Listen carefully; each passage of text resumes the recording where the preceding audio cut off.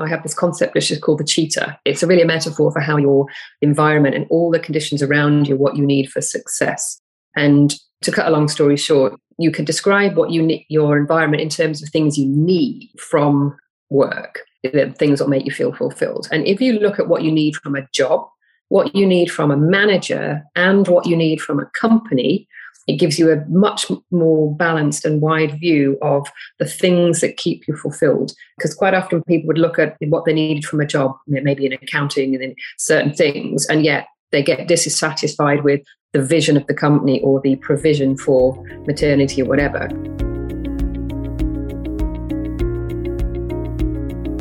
Welcome to the Big Careers, Small Children podcast, formerly known as Leaders with Babies podcast. My name is Fiona.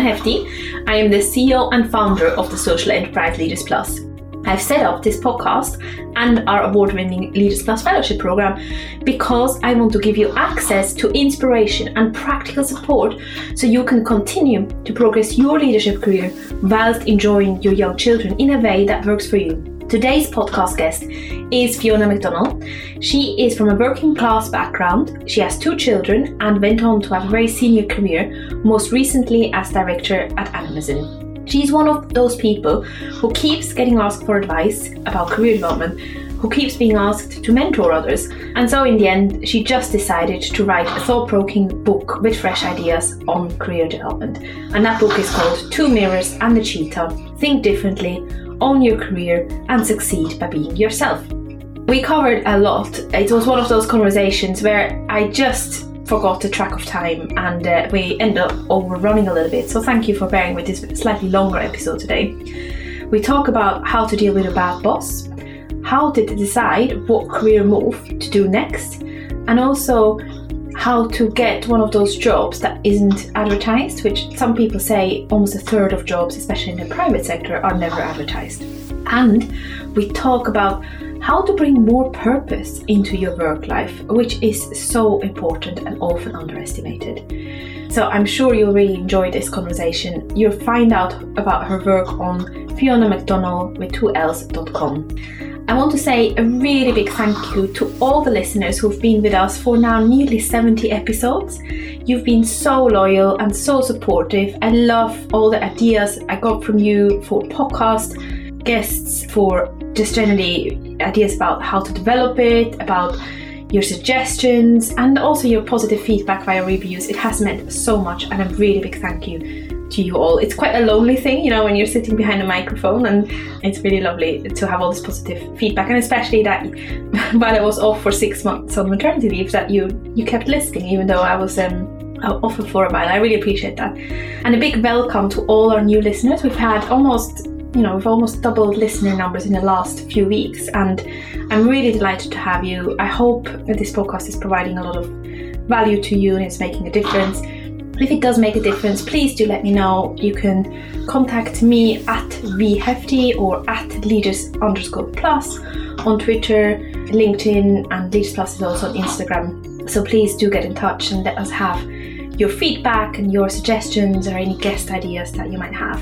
Actually, a few of the podcast listeners have joined us as fellows in a more active community of change makers, in the sense of people actually meeting and talking to each other. So if you would like to join a like-minded community of peers who believe that we should be able to combine ambitious career with young children, and we shouldn't have to apologize about that, then definitely do consider joining us. You can find out all about it on leadersplus.org.uk/fellowship. As part of the fellowship program, you'll get a senior leader mentor, a super supportive, diverse community of peers who are ambitious at work and love their families, and world-class access to information and support to progress your career as a parent.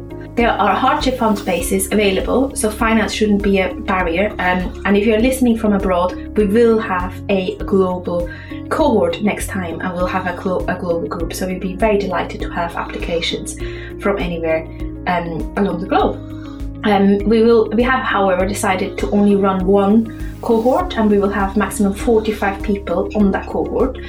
So to get your application in early and to make sure that you, find out when it opens, we do go to leadersplus.org.uk/register interest. So on to the conversation. So a very warm welcome, Fiona, to the podcast. I am delighted to have you here. And we've just had such a lovely chat before we came on air. And I think it's time to continue the conversation on air. Why don't we, for the listeners, start with you saying who you are, who is in your family, and what you do for work? Sure. So I'm Fiona McDonnell. I'm actually one of 5 daughters in a large family. And yet for myself, I have 2 boys. I'm married with a Dutch husband and 2 young boys of 8 and 11. And what do I do for a living is a great question as to also who I am. So I'm a commercial leader. As currently, I'm a new author. And I imagine I'll be back in leading large businesses in the consumer goods or tech space very soon. I'm also an active and passionate champion of diversity and getting young people into work through the charities that I work with, and equally women into science and engineering. If that's concise enough a description of who I am, my family, and where I'm at. Yeah, that's perfect. And you were a director at Amazon, which is a very interesting. I've never worked for them, but I imagine it's a very fast-paced, quite male-dominated potentially environment, and especially you were in sales or marketing, weren't you? So would have been a very. I owned a business in Germany. I'm a general manager really, so that was what I did as opposed to sales and marketing. And I started as an engineer, so that gives me a bit of a tech capability and mindset really. But it's a massive company. I hesitate to say things like male dominated specifically because being an engineer, I've been in the minority through education as well as many of the companies I've been, rather than just the tech companies. Although, of course, it is a challenge to get more women in.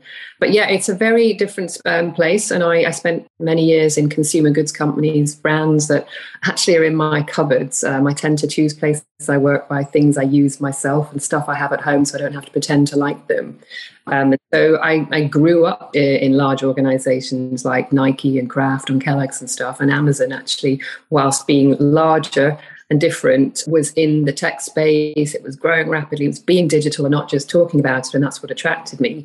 And so I transitioned, if you like, from being in a less tech-driven to a much more tech-focused, but nonetheless still customer-driven organization. And you told me that you only decided so it's quite it's a brave thing to do, isn't it? You basically just said, I'm going to take some time out and I'm going to write a book. But you said to me, you came up with the idea of writing a book because you were mentoring people. Yeah, so it has a strange source to it. I never had writing a book on my career plan if I sort of had a firm career plan. I'm sure everybody has a book in them, but whether we find the time or dedication to do it is another question. But the actual topic, so the book is called 2 Mirrors and a Teaser, which itself is a little bit random. And it was the title of a speech I gave in 2017 in Germany for International Women's Day. And I gave it a slightly different edge to put the sort of marketing world that I was into the content around getting, women networks together in order to sort of, boost the communication. But the stuff in there was actually originally about a career talk, but rather than talking about my experience, it was taking the transferable skills, the lessons to make them usable by people. Because I was always frustrated at and equally sort of inspired when I saw other leaders give speeches of all the things they did. And essentially the chance of those situations matching up with anybody in that audience is close to 0. And whilst that's lovely to listen to, it doesn't give any actionable stuff for people. So I took very openly my career and started talking about it in ways that were a little bit more funny, because I shared the thing the way it was, literally the moments with the kids or the way I had ideas rather than this glossy director, so that it kept it real. And I translated it into stories that just made it easier to land. And people gave me good feedback that they found it was inspiring and useful together. And so during the pandemic, as many people, I was asking, what can I do to help rather than looking at my own career and what next? And I didn't give it a great deal of thought that it was risky. I mean, sure, time will tell whether that was a brave or a stupid thing to do. It doesn't feel either of those two, actually. But I decided that if I'm mentoring people all the time and developing people as part of my day job as a leader that I love, why should my words not be inspirational to people who don't know me in a book? And let me give that a go to be of use while we come out of the pandemic. Hopefully we're coming out of it at a moment where many more people than normal may feel stuck in their career and need a little bit of inspiration that comes from left field, really. And so that's why I set off on the journey about a year ago. Interesting. Very interesting. And I'm just intrigued now because you said that you had lots of stories, and I want to draw some of those out. Do you remember when you found out that you were pregnant, which is now 12 years ago, I presume, with your first child? Do you remember what you... Oh, absolutely. Yeah. What did that make you think of? Did you feel like it would have an impact on your career? Did you feel like it would be the end of your career, or did you... Not really. I mean, I'd wanted kids for a while, I think, as we chatted earlier, and I always had this vision of having a family. And yet, as years went on and I carried on in my career, that vision didn't emerge. And there is a moment in the mid-30s when I thought, will this happen? Will it not happen? But I'd already begun to imagine kids as opposed to them come as a complete surprise.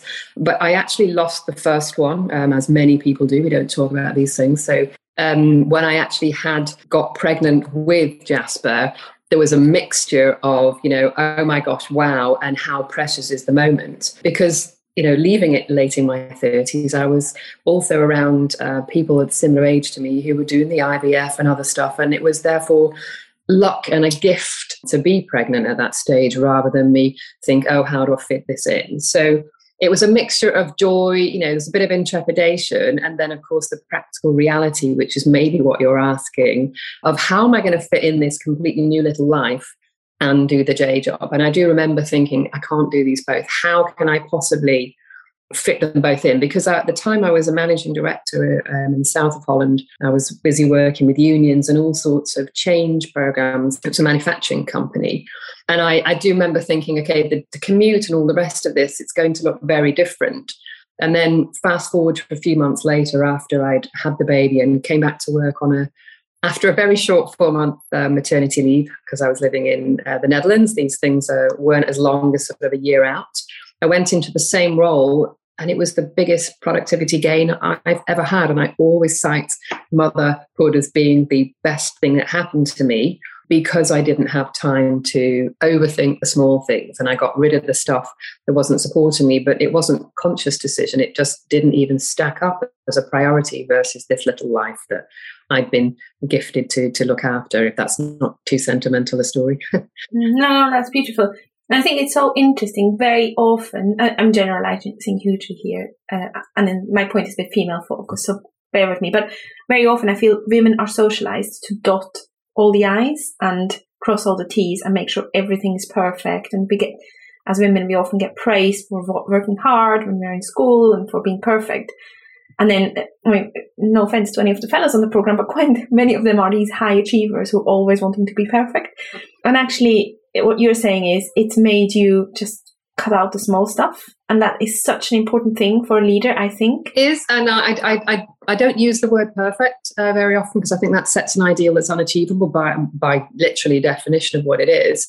But to stop judging versus other people. And I know certainly when I was in the Netherlands in those early years of being pregnant and having children, it wasn't always the norm that everybody went back. And you have that sort of idea that you're failing at being a mom if you went back full time. Although some of these things weren't expressed, it was the undercurrent of what mums did in Holland. And equally, I loved what I do. I still love what I do. And, I had to find my own compromises.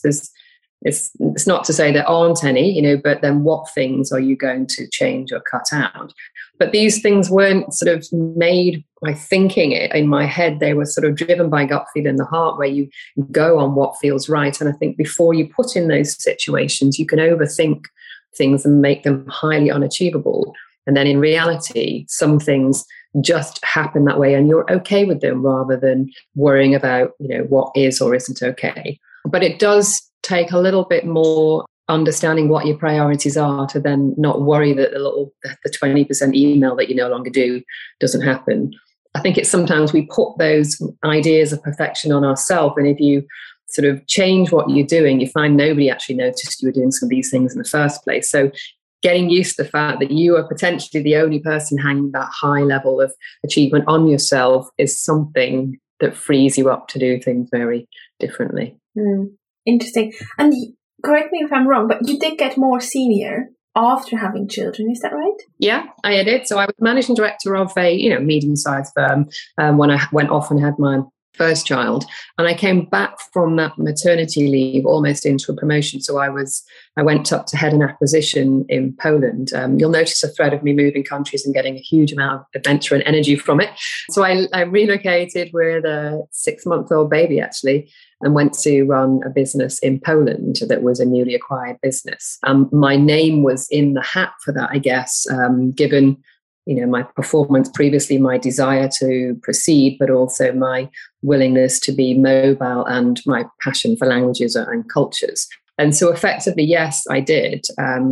Although I had the option, to go back into what I was doing, I opted for continuing rather than trading off what I was doing. But I was lucky to have an employer who was thinking along those lines, and a manager who reached out to me with that proposition whilst I was just about to return from maternity. Interesting. And you were full-time for much of your career? Yes, I've always been full-time. So, I've never not been full-time. But, when I went back, I laugh about it now because in the early years, I was not trying to be super mum. But if I look at the picture that probably gets painted, so I was breastfeeding, again, because I was lucky enough that worked. It doesn't work for everybody. And I was still feeding when I went back to work. But such as the Dutch law that I had, was given space to be able to express during the day and a fridge to store the milk. And I had my ice packs and my mobile pumps and everything with me. And I did the whole thing backwards and forwards. Even on business trips, I took the whole rucksack so that I didn't lose my milk supply when I went my first business thing. And it does look a little bizarre to people, when I laugh about it like that, but that is the reality of choosing to maintain something that I think important and, not worrying about what that might have looked like in reality, because it was probably highly inconvenient. But I talked with my team and, those who are around me, and as long as they understand what you're doing and why, nobody feels it's bizarre, because they, applaud the fact that you're doing what you choose to do and fitting everybody in. So, yeah, that's one of some of the more bizarre examples at the beginning. Yeah, and I think if you don't tell people, they will make assumptions always. People think. And if you don't tell people and keep them involved and inform them. But not just that. Yeah, if I think for some of your listeners, depending on what stages they're in, I know I've had people in my team who've gone, through early motherhood too. And there's a lot of people I've met who don't ask for the flexibility they need or for the support they need. And therefore but some of them just assume it's not going to be given. And my advice would be ask. You've got nothing to lose by asking. And you find employers and support networks are far more giving than you might expect. And it's not an unusual thing, although we don't really talk about some of these things as openly as we could do. There is a wealth of support out there for people. And I think particularly now, as we look at the complete landscape of new flexible working, it would be a shame if people didn't ask for what they need, because I'm absolutely sure a lot more can be done. I agree. We obviously have this 9-month fellowship program, which I mentioned before we came on air, which is for leaders with babies and young children who want to progress their careers. And as part of that, we run sessions with their line managers. And I'm always astounded with how the line managers actually, even those who maybe haven't thought about how to support parents much, how many of them, they want to help, but they have no clue what the fellow or what the parent wants. And really, really surprising. And just having that conversation and being forced to have the conversation is incredibly powerful. You made some really interesting choices in your career. So even just this country hopping that you did.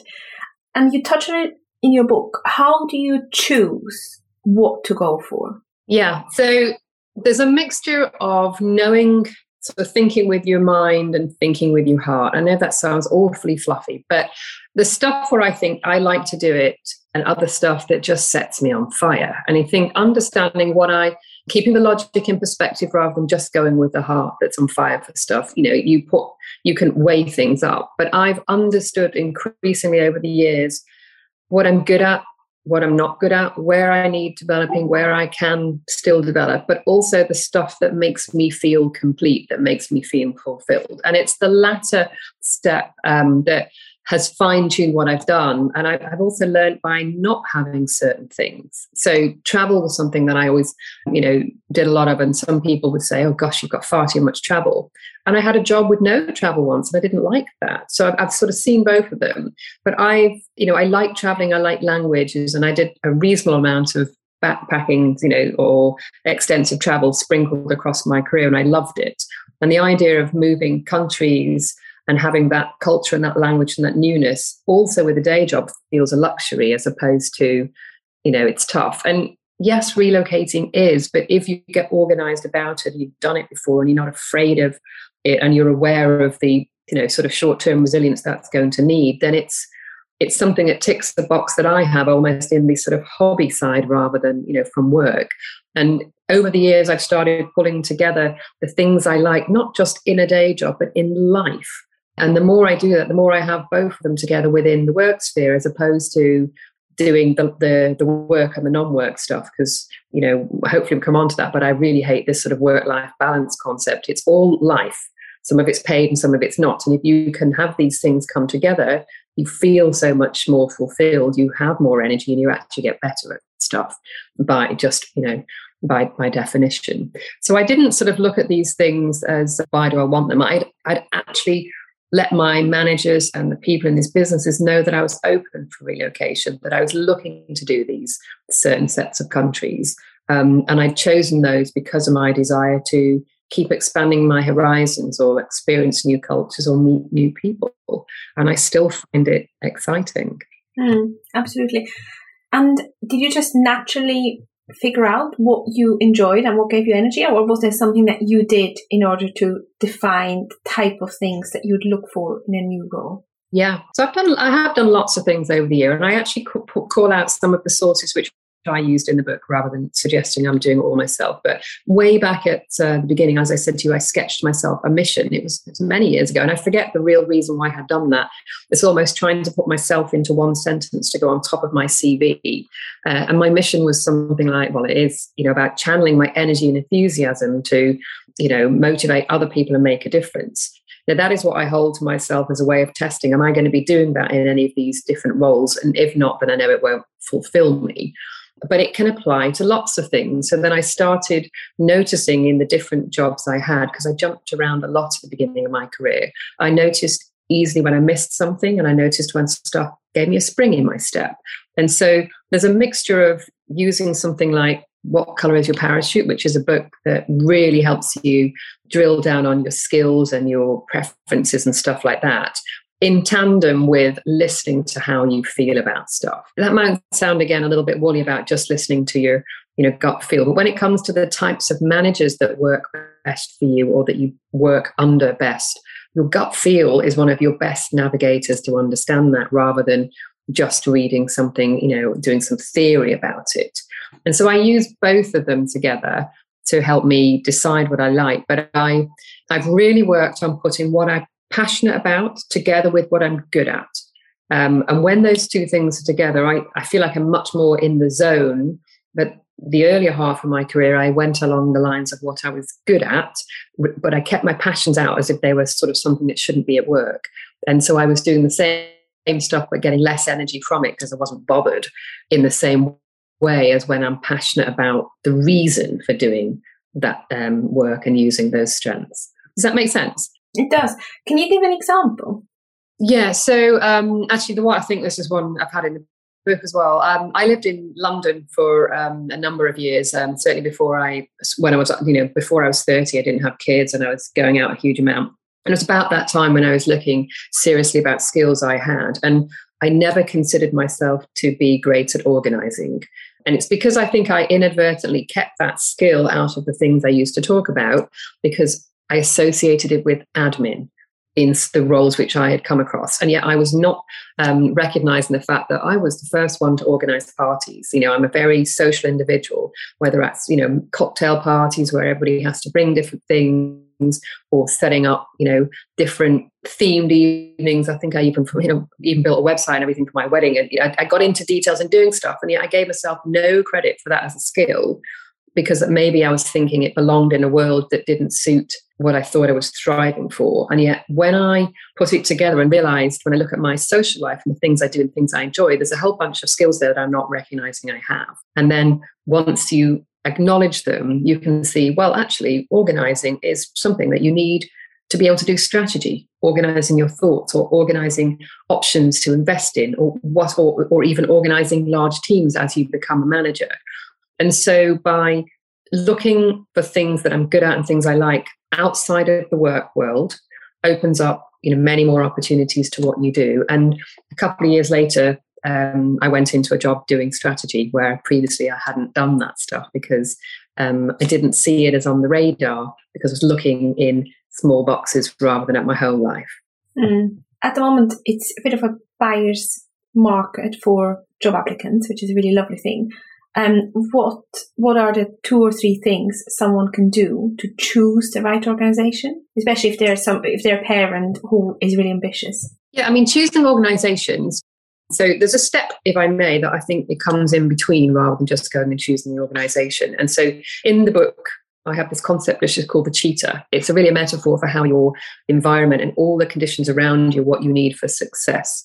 And to cut a long story short, you can describe what you need, your environment, in terms of things you need from work, things that make you feel fulfilled. And if you look at what you need from a job, what you need from a manager, and what you need from a company, it gives you a much more balanced and wide view of the things that keep you fulfilled. Because quite often people would look at what they needed from a job, maybe in accounting and in certain things, and yet they get dissatisfied with the vision of the company or the provision for maternity or whatever. So when you're looking for a company, think about what you need across the board and put in things that matter to you about the company. Do you care about the location, the flexible working, the diversity policies, their approach to global warming, whatever it is right now, and see those as a shopping list of things you need to fill when you look for work, rather than just focusing on the couple of things that you're looking for in the actual role itself. And in there, I encourage people to look at, what do you need from a manager? And this is one we never look at, and yet we know it's the source of where most people leave work. So what type of manager? Do you need autonomy? Do you know respect? Flexibility, or simply instruction?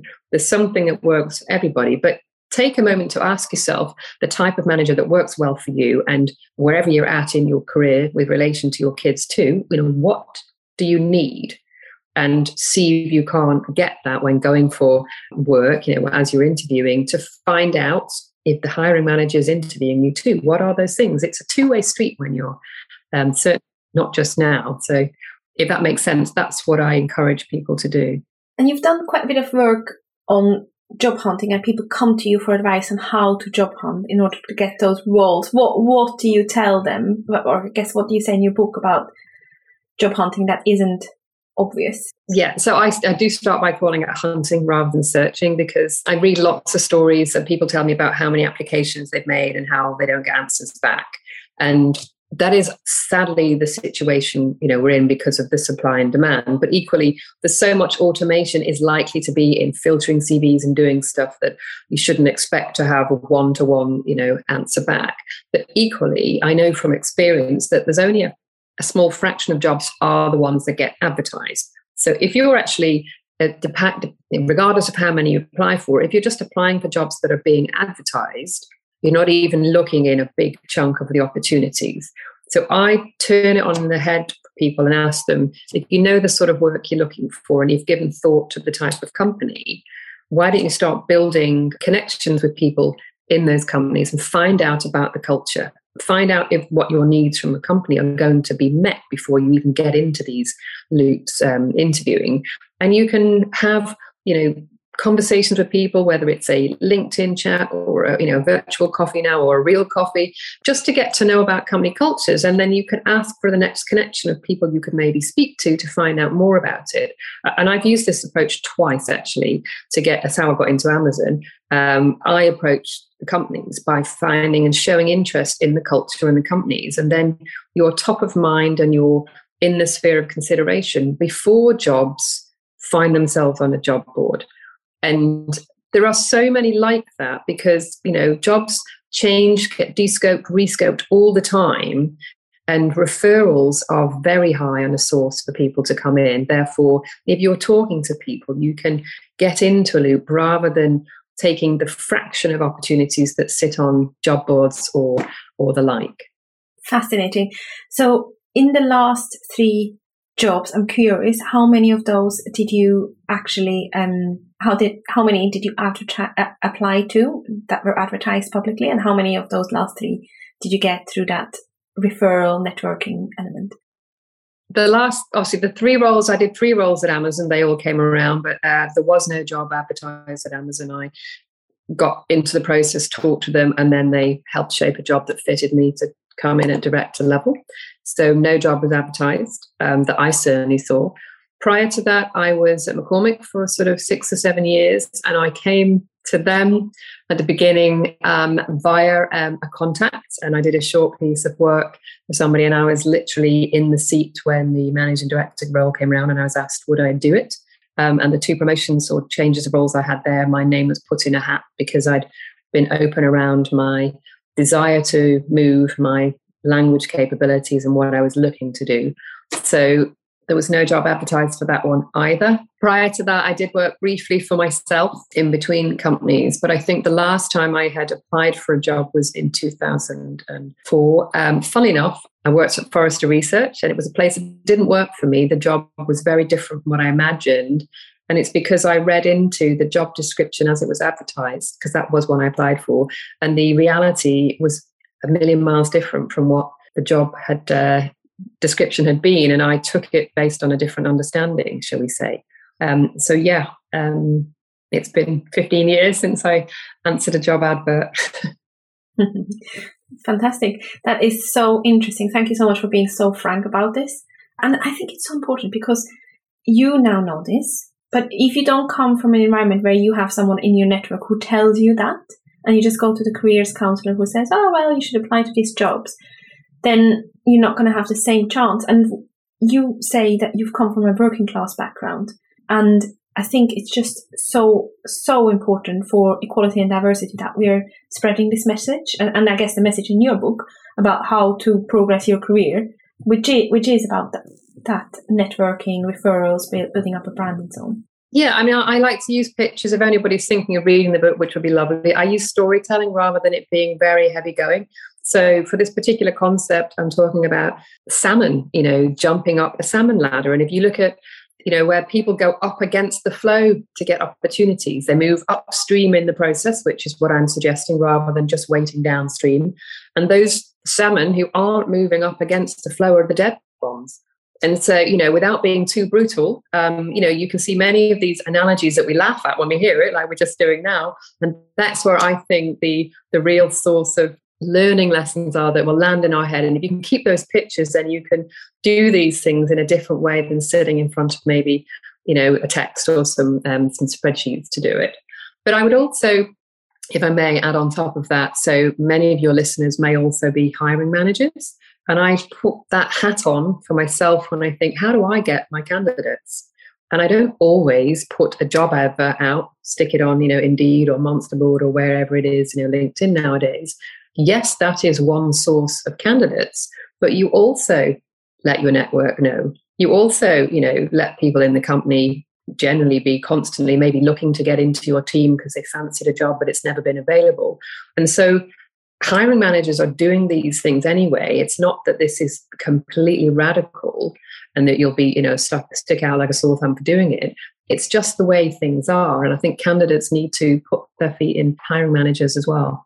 And I want to just pick up on something else as well, which is your own, basically the way how you make it work. So you started writing the book before you went on, before you started your career break, or you did your career break? Job and then started it. So the idea I'd had because it was a speech. I mean, I am somebody who does a lot of public speaking. I do enjoy it. Just to match up to why I do those things.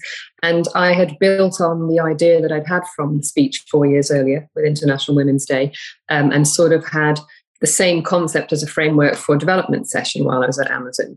And essentially what I did by writing the book was I built out the framework. The 2 mirrors and the cheetah are 3 ways of basically understanding all about yourself, then being that person in reality, and then, understanding your whole context and how to work with it. That I had already come up with the stories behind it because I'd used it in speaking.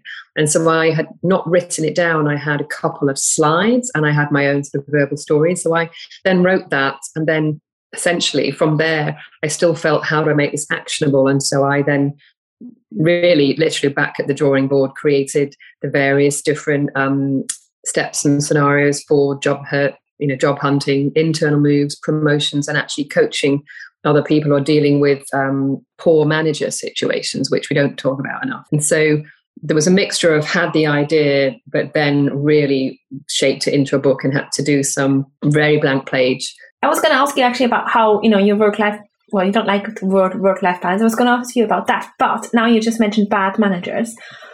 I'm sure there are a few listeners who have bad managers. I guess what's the biggest mistake people make when they deal with bad managers or managers who behave badly? And what's your advice? Yeah. So I, first of all, without, slanting your question there, I don't ever think you're making a mistake. There's no person can tell you how to deal with a bad manager. There's all different situations. We're different. Each manager's different. So I suggest options, because the situation itself will dictate what's the best thing to do. But my first piece of advice is do not blame yourself. So regardless of what's going on, it's not your fault. You cannot and should not feel responsible for your manager's behavior or actions. They should know better. They should keep things out of the workplace, and they should know how to get the best out of you. That's the part of the job description of being a manager, in my view. And so understanding that and not taking it too personal sounds terrible, but that is the first step. And then really understanding what the challenge is my next piece of advice. And you either sort of detach yourself from it and talk to people potentially who are nowhere near your work situation, or you seek a sounding board in colleagues, maybe who also report to this manager, to see, is it you? Is it the whole team? Is it a bad day? Is it a repeated pattern? Because it's very easy to jump on one thing, and managers have reputations too, and that's not an excuse. But if we're going to do something about these things formally, then you need to be sure that it's a continuous thing, not a bad day, because we all have bad days. And so understanding, and then when you start to do something about it with that manager, communication is so important. And I think finding the best way that you're comfortable in having a neutral conversation with your manager, and if that's not possible, then with HR, in order to make them aware, because they may not be even aware that you have this issue. And I come across so many very non-self-aware managers that it wouldn't surprise me 9 out of 10 cases that they've got no idea their employee has an issue, right? And so this, and that's not assuming that people know they're treating you in a way that doesn't work for you, is an assumption you shouldn't make, or is not great to make. And finding a way of understanding it and communicating to make sure all sides get it is the best way to work through it. And if you can't find something to fix and you can't sort of sort these things out, then my advice is to not take that negative experience with you to the next manager. There are some great managers out there. You just got a random one that didn't work for you, and finding a way to sort of just park it as experience and look constructively into the next move rather than taking that bad experience with you is my advice. That's excellent advice. And I do want to ask about the way that you manage your work life and your life. That I'm sure you don't like that approach either, but I'm sure you have a better way of putting it. But I'm interested specifically in how you shut yourself.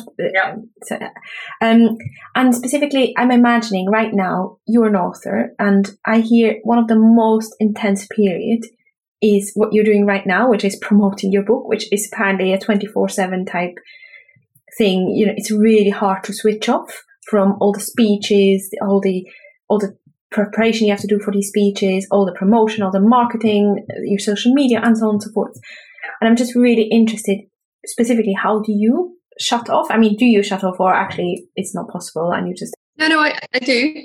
But let me caveat it with saying, for your listeners, whilst I'm going to say how I do this, I have days where it doesn't work either, right? No one's perfect. And this is just how I try to do it a bit better every day, as opposed to saying this is how I've completely got it sorted. So, we all have our blips, and I'm still a real person. But what I've, even over my career before doing this, it's the same logic that I know what things matter to me and keeping those visible in your own mind when you're busy. So having dinner with the kids, doing my sport, getting my sleep. These are, I call them basic necessities. All of them are really important. And then there's the job or the book. And particularly, sleep's so underestimated. I think it's an absolute must have, and good quality stuff. And I wouldn't feel great if I was writing and I never saw the kids. That's not the world we're in. But it's been particularly different because I've spent a lot of the time writing locked down with the family, and we're sure we're not all meant to be 24/7 together. So my husband has been a sounding board throughout. I'm sure he'd prefer he wasn't, but that was the reality. And it's an isolating experience doing the writing when I'm used to being amongst lots of people. And so recognizing where I just draw a line with my thinking out loud for other people's benefit, like my husband, namely, or the kids who, join in with what I'm doing, is something I have to sort of restrain myself with at the same time as sharing what I'm doing so that they are included. Because I've always, even in the day job situations, I let my kids know what I do. And so it's not like mummy's at work and then she's back. They understand where I work and what I do, so they kind of be a part of that rather than, okay, mummy will be back mentally or physically at 6 o'clock or 5, etc.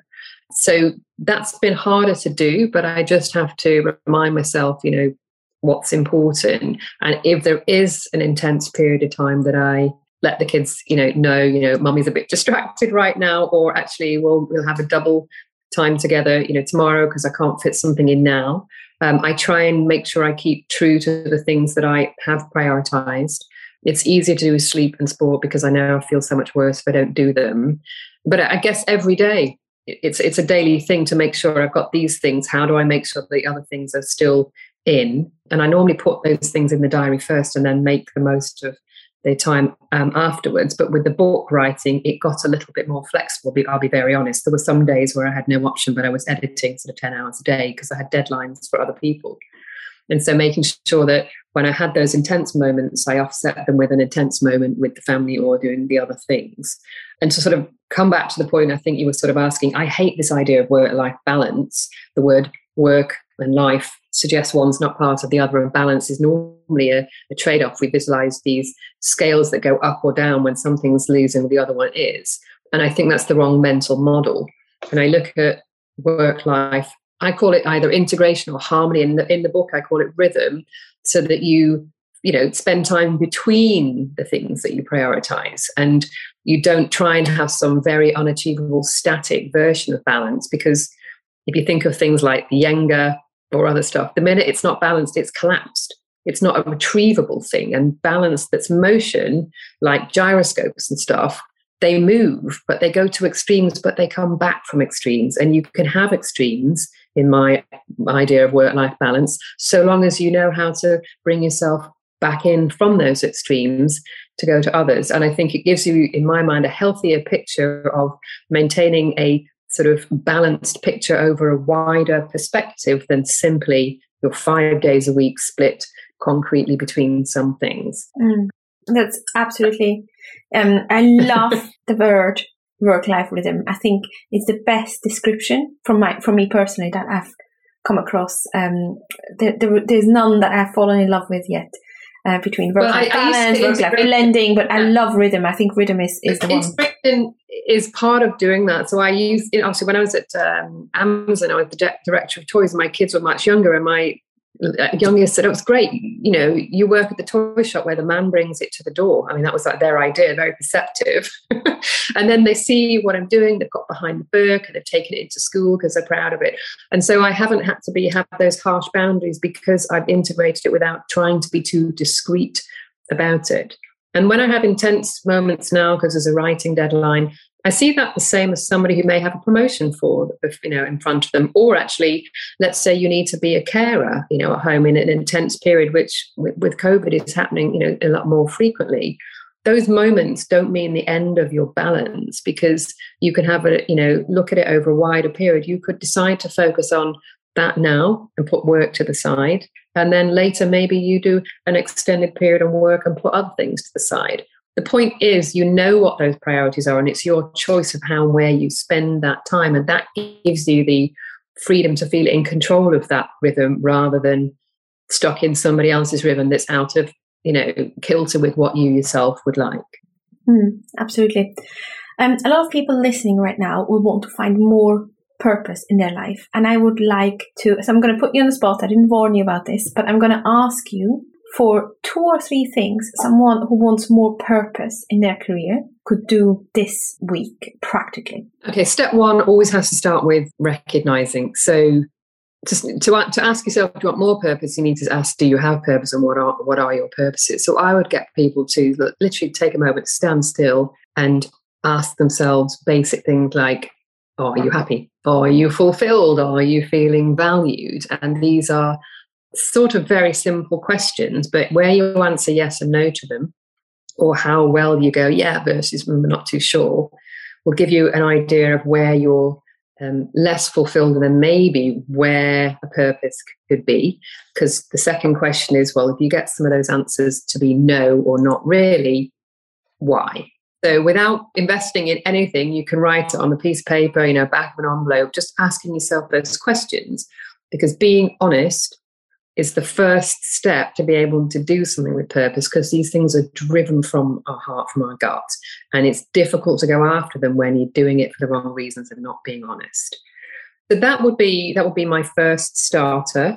Secondly, right now is a moment where it's, I think, more than ever possible to find ways to do this, either incorporated in the type of work you do or around your work, because of the necessity for companies to be much more flexible.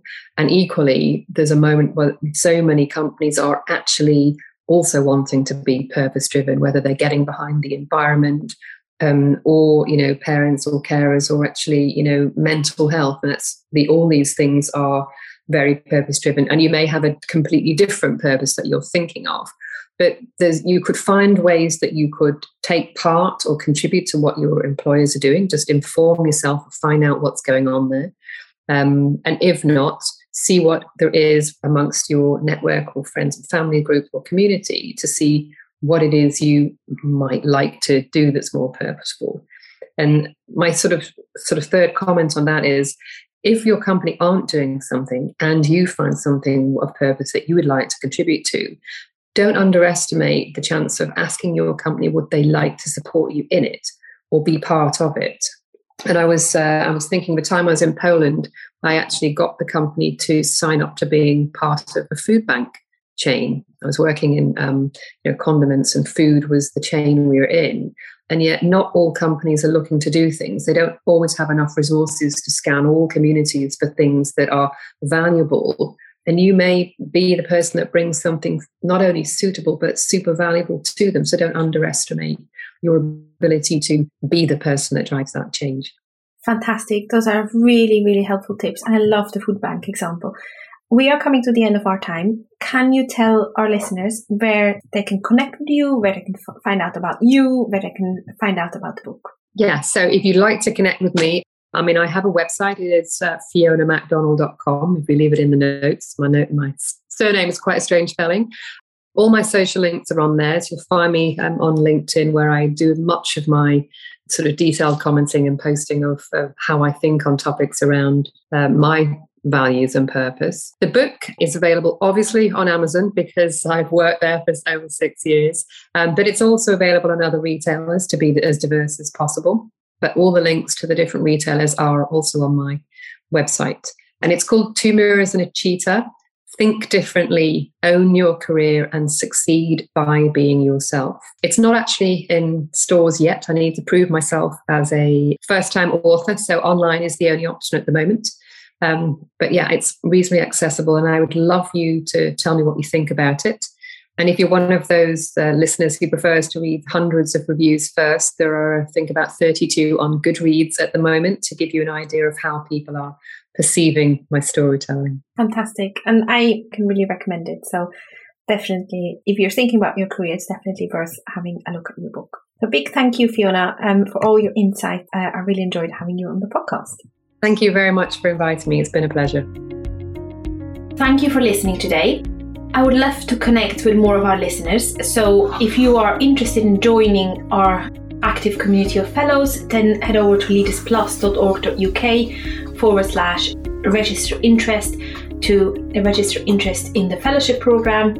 As I mentioned earlier, it's an award-winning program for leaders with babies and young children who really want to support each other and continue to progress their careers in an ambitious way. We would be delighted to have people from the podcast apply every single year. We always have colleagues from the podcast apply, and it's a really lovely community. So if you want to find out more, leadersplus.org.uk is the way to go.